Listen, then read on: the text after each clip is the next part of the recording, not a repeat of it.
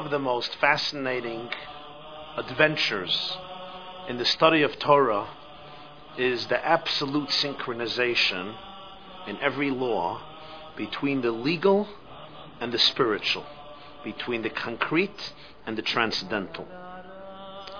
Tonight we're going to explore a law that at the surface seems extremely technical, legalistic, and yet upon deeper reflection we will show how the legal dimension is only a mirror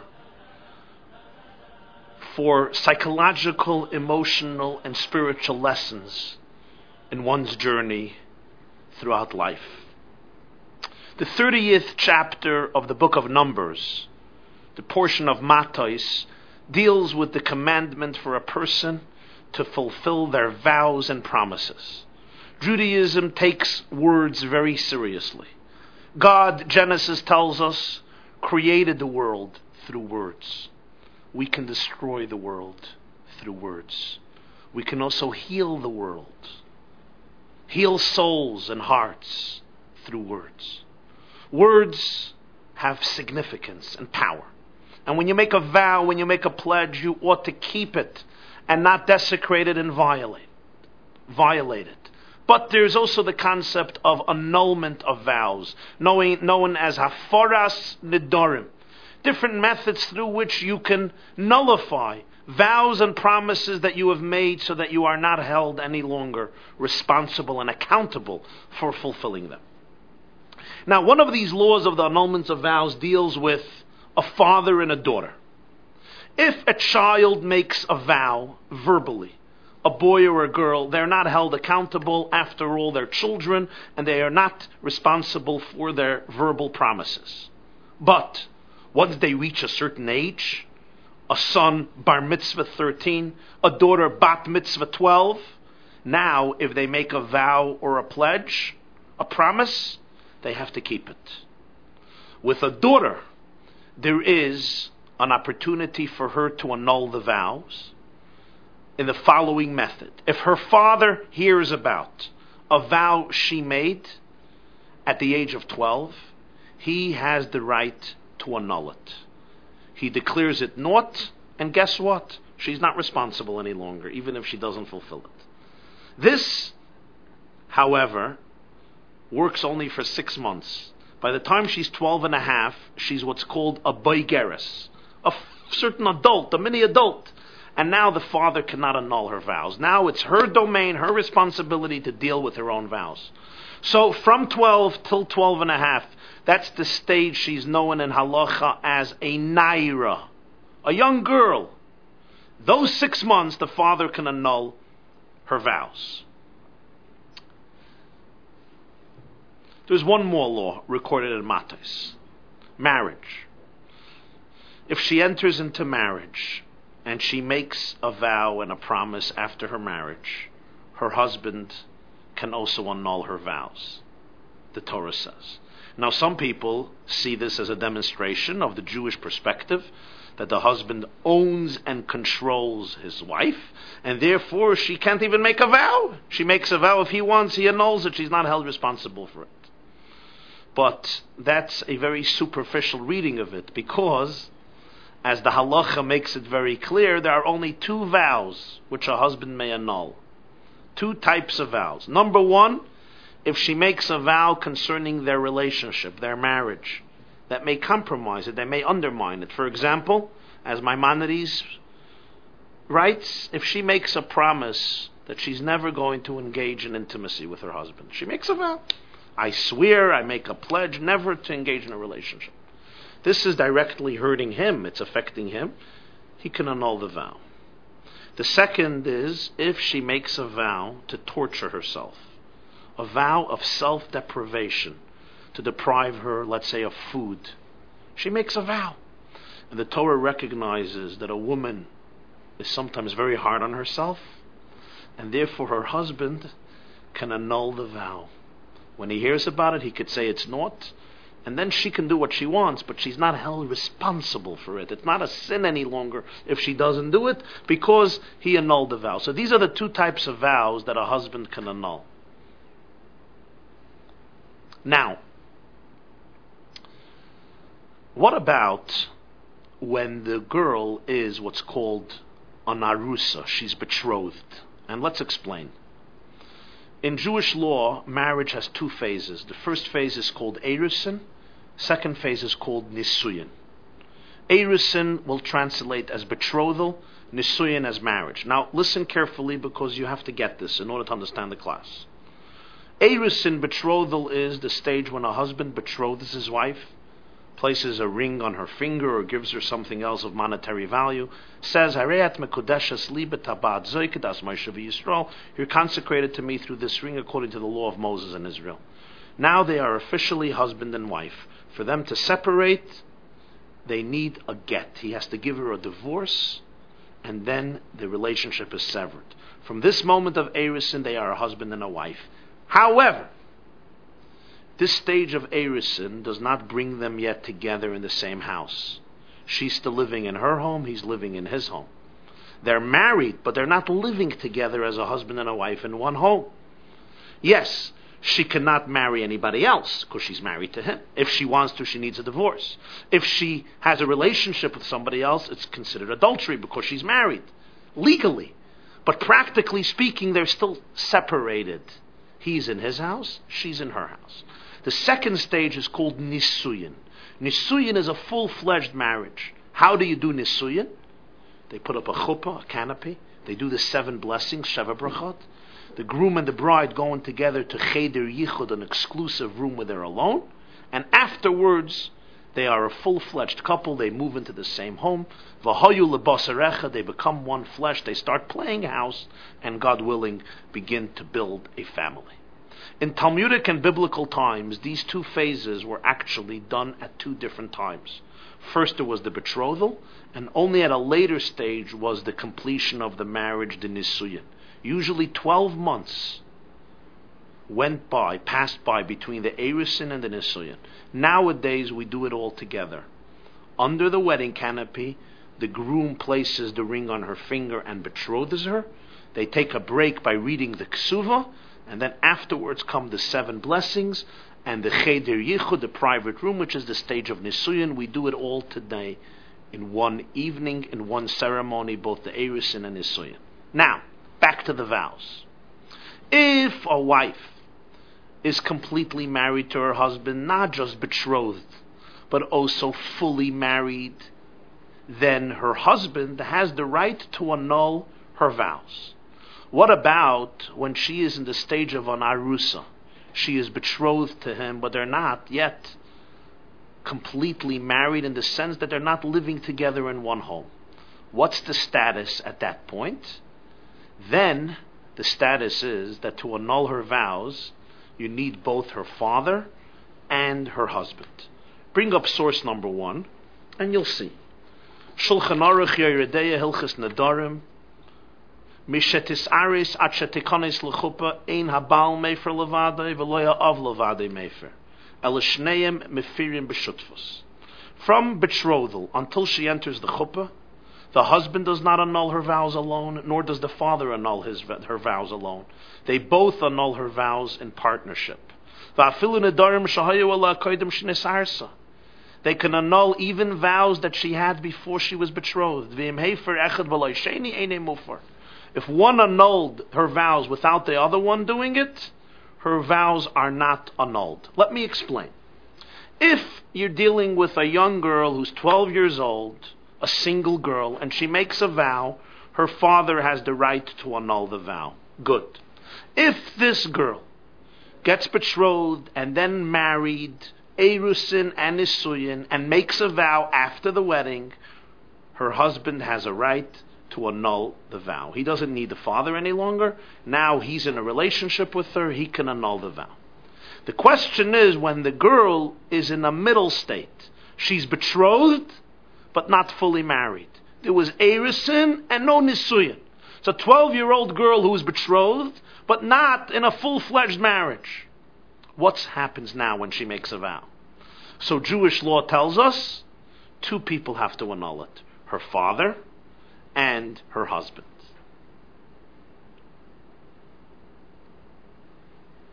Now, there's an advantage in each one of the cases when the husband annuls the vow. When the husband not only betrothed her, but fully brought her into his home, then in that case, he can annul the vows by himself. He doesn't need the father.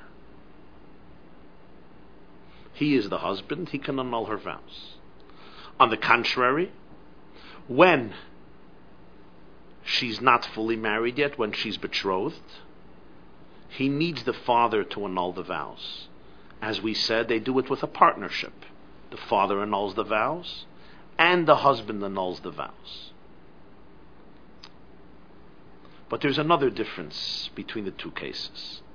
The husband can only annul the vows that she accepted upon herself after she is in his house. He cannot annul the vows that she made before their marriage.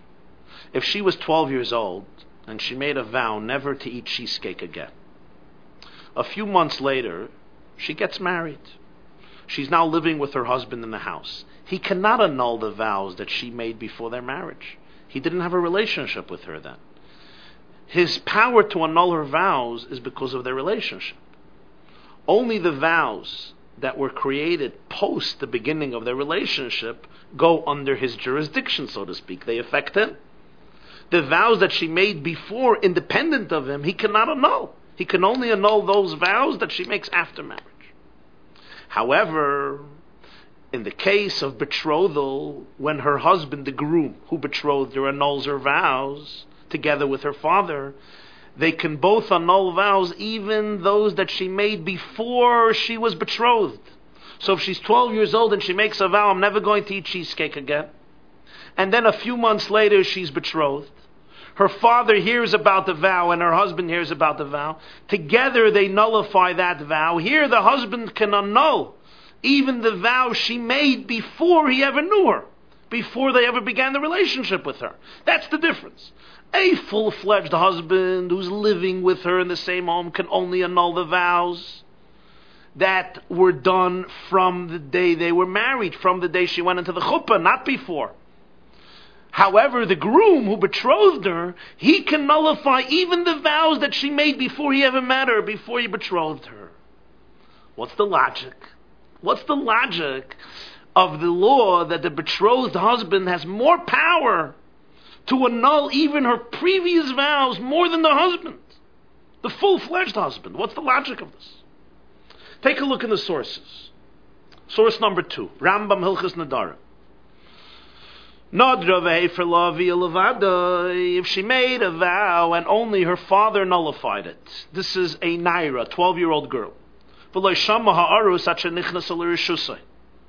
And her groom who betrothed her did not hear about this vow until she went into her home. He can't nullify the vow that she made previously. Why? Because a husband doesn't have the right to annul the vows of his bride after she gets married. He cannot nullify vows that she made before they were married. Vows that she made before they were fully married, even after they were betrothed, he cannot annul those vows. He can only annul those vows before she comes into his home. Together with the partnership of the father, together with the father, he can annul those vows. Once she's married, now the father has no jurisdiction over her, the husband can annul the previous vows. What's the logic of this?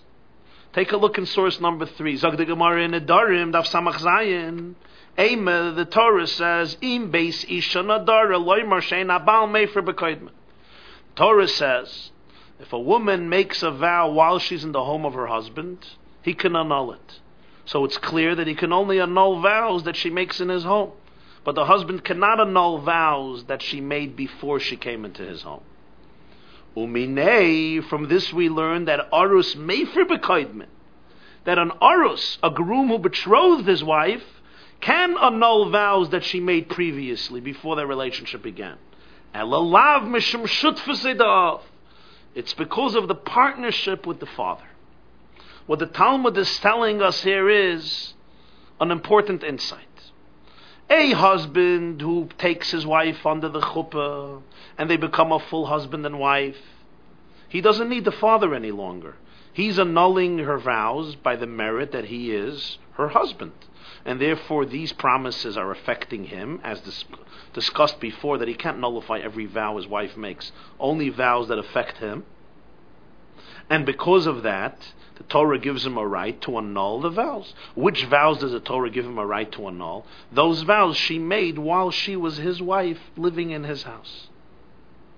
Vows that she made earlier, he cannot reach into them. He cannot change them. He cannot alter them. Those were her vows. She accepted them upon herself, and she has to annul them on her own. However, the Arus, the husband who betrothed her, he cannot nullify her vows on his own. He needs the partnership of the father. They both need each other, because she is in an intermediary state. On one hand, she's married. She was betrothed by a man. That's why her father can't just annul her vows. She has a husband. On the other hand, she's not living with her husband. She's still living in her father's home. So the Torah says you need a partnership. You need both the father and the husband to annul the vows if we want them to be annulled. The father has to annul the vows because he has a relationship with her. She's still in his home. The husband has to annul the vows because she has a relationship with him. She is betrothed to him. They both have to annul the vows. If one does it without the other, the vow is not annulled. She has to keep it. The father needs the husband, and the husband needs the father. Since the husband needs the partnership of the father, so he's not annulling the vows based on his own merit. He's annulling it together with the power of the father. So therefore, paradoxically, he can annul even vows that she accepted upon herself before he ever knew her. The Baal, the full-fledged husband, is annulling the vows based on his own merit. He doesn't need the father. So he can only annul those vows that she made once she was in his domain. But the vows that the betrothed husband nullifies, he is nullifying those with the help of the father. The father had a relationship with her always. So since he's joining hands with the father to annul her vows, so therefore they can go back even to vows that she made before she ever met this groom, and the groom can nullify those vows. How? She didn't make them while she was under his authority or his jurisdiction. The answer is, she made them when she was a daughter of the father. She was always a daughter of this father. And he's doing it together with the help of the father. So therefore, he can annul even the kaidman, even those vows that were made earlier. Take a look.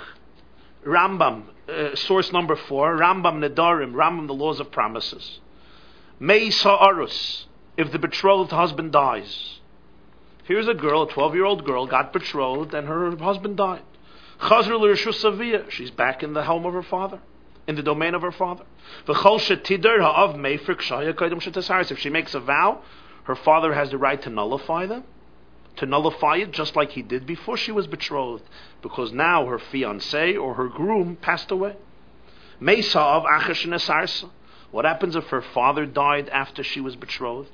V'nadra acher moisei. And she makes a promise after his death. What happens now? Ein habal meifir. Her husband cannot nullify the vow. She'ein habal meifir nidrei ishti at shetekanas l'chuppah.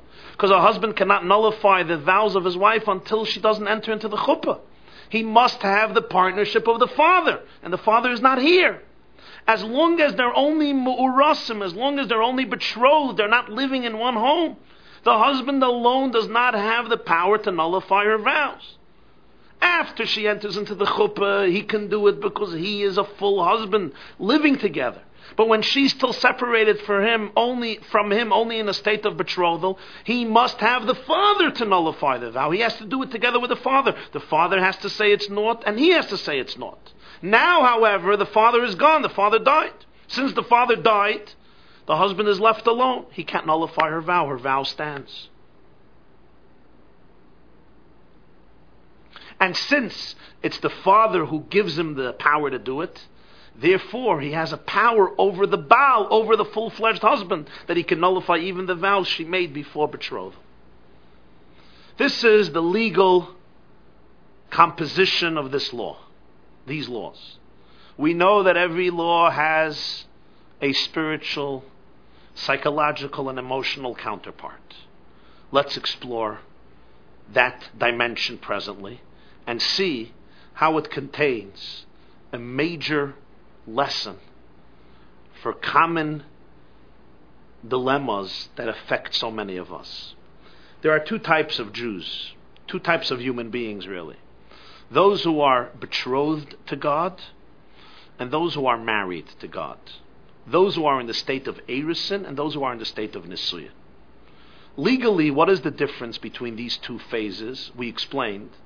In the first stage, the woman is married to her husband, but their relationship consists exclusively of the fact that she can't marry anybody else, that she will not engage in relations with anybody else, that she is committed to him. Their relationship is not defined by the positive context of them living together and joining lives together. They're still separate. They're married in the sense that if she wants to marry somebody else, she needs a divorce. That at this stage, she can't have somebody else. She can't have another husband. But they're not married in the sense that they're together. In fact, the first stage is called Erusin. It's also called Kiddushin. Why is it called Kiddushin? So the Talmud says in Tractate Kiddushin, and you can see it in source number 5 right below the video. And the Talmud says, Kiddushin daf beis amid beis. My lishna de rabbanon. Why did the rabbis use the term Kiddushin? Ha'ish mekadesh, the asar la akul la alma kehekdesh. Because he makes her prohibited on the whole world, just like hekdesh. When you consecrate something for the holy temple, no one else can use it because it belongs to hekdesh, it belongs to holiness. When you say, Harei at mikudeshesli, you're holy to me. What does it mean you're holy? It means you're like hekdesh in the sense that asar la kol alma, you're forbidden to the rest of the world. You're off limits to every other husband. But you're still not with your own husband. You're not in the same house. Until the second stage, which is nisuya. What does this represent psychologically in a person's life? You have a person that his relationship with God, his relationship with truth, or her relationship with God and truth, and their soul, is defined by the fact that they will not give and surrender their allegiance to others, but not that they experience intimacy with God. Practically in a person's life, this is a type of human being who must constantly resist temptations and addictions and appetites and instincts that may be destructive and unhealthy and promiscuous and immoral. And they must fight against those forces of addictions which can be ferocious and powerful. Can they say, I feel one with God, I'm experiencing intimacy with God, I'm living it up with the joy of the camaraderie and the celebration of an alliance with God as a husband to a wife? They're not there yet. Their relationship with God consists of the fact that I don't have a serious relationship with anything else. I'm at the stage that I know that these things, these behaviors, these relationships, these habits, these instincts will undermine me. They will bury me. They will repress me. They will destroy me. They're not good for me. My relationship with God expresses itself in the fact that I am fighting against giving up my spirit and sacrificing my soul on the altar of the devil, on the altar of addiction. That's what my relationship is about. The second person already reaches a much higher and deeper level. This is a person who moves in, so to speak, to the same home with God. They're one. They have intimacy. They're celebrating each other's union. Here the focus is not on abstaining from evil, on battling the negative. Here the focus is on enjoying your relationship. It's your oneness with God. The first person cannot say that they feel a true spiritual oneness with God. They don't feel that. They're just connected in the sense that they're not ready to sell their souls, that they're not ready to end up in the abyss of darkness, that they're not ready to sacrifice their integrity. They're not ready to live a life of falsehood. They will not give themselves up to somebody else. They will not pledge allegiance to another relationship. But they still feel separate. They're still not one with their husband. They're still in two separate places. I may not do this and not do this and do a lot of positive things, but I don't feel that oneness. The second stage, nisuyin, is when you actually move into one home and you become one. Now, the difference between these two people is the second person who reached the stage of nisuyin feels a certain sense of completion. I'm here, my life is filled with purpose and with meaning and with truth. The first person doesn't feel complete. On the contrary, the first person experiences a continuous longing to touch the divine and a continuous frustration from the fact that he or she is still occupied by staying away from the negative, by abstaining from following their negative habits and addictions. They're frustrated by the fact that their relationship with truth is expressed not so much by the positive as much as it is by the negative. Not so much by what they're doing, but more by what they're not doing. Not so much by the celebration of the relationship with God, but more in constantly working to distance themselves with that which will undermine them. That they spend much more time on than cultivating the divine within them. Why? Because the demons are real, because the skeletons are powerful, because the ghosts are ferocious. And that's why their main occupation is to stay away from this and stay away from this, and they're frustrated by it. And they're longing to actually touch the divine and set themselves free. So they never feel complete. They never fully trust themselves. They're never fully proud of themselves. Now let's go back to our original discussion with the vows. Every one of us has vows and promises we make to ourselves that hold us down. We each have vows and pledges and promises, psychological and emotional ones, which don't let us fly, which don't let us soar. They keep us in captivity. They keep our wings tied down. It's things we feel we could never let ourselves go from. Whether it's fear or guilt or shame or insecurity. Whether it's animosity or hate or envy or pain or agony. Or all the other baggage that people carry with themselves, and it holds their wings down. They could not soar and fly and maximize their potentials and live life to the fullest. These are the nidorim, the vows and promises we make, or we think we made, that hold us down. How do we annul them? How do we nullify them? So there are two stages. When you're a Baal, when you reach the state that you're fully married with God, then you think it's your own power. You got it. You're there. You made it. You hit the jackpot. You reached the destination. When you're an aruz, when you're a betrothed groom, you're not fully one with your soul. You're not fully one with your spouse. You're not fully one with God. Then you can't nullify the vows on your own. You feel the need to surrender to your higher partner. You reach out for help. You say, I need you to hold my hands to nullify my vows. I can't do it on my own. I'm always threatened by the dark addictions. I'm going to end up in the abyss of addiction. I need your help. I'm powerless. You look up to your partner to take you out of your darkness, of your muck, of your quagmire, and you say, I need you. I need a partner. I need you to hold my hand. You need the father to do it. Like in halacha, like legally. You can't do it on your own. The betrothed, the husband needs the father to help him nullify the vow. He can't nullify the vow on his own. Why? Because he's not one with his wife. There's still a tremendous distance. And he's too threatened by the darkness. He says, I can't trust myself. I need your light. I need your assistance. I'm humble. I'm naked, I'm raw, now you liberate me, you set me free. That's what's happening. You need partnership.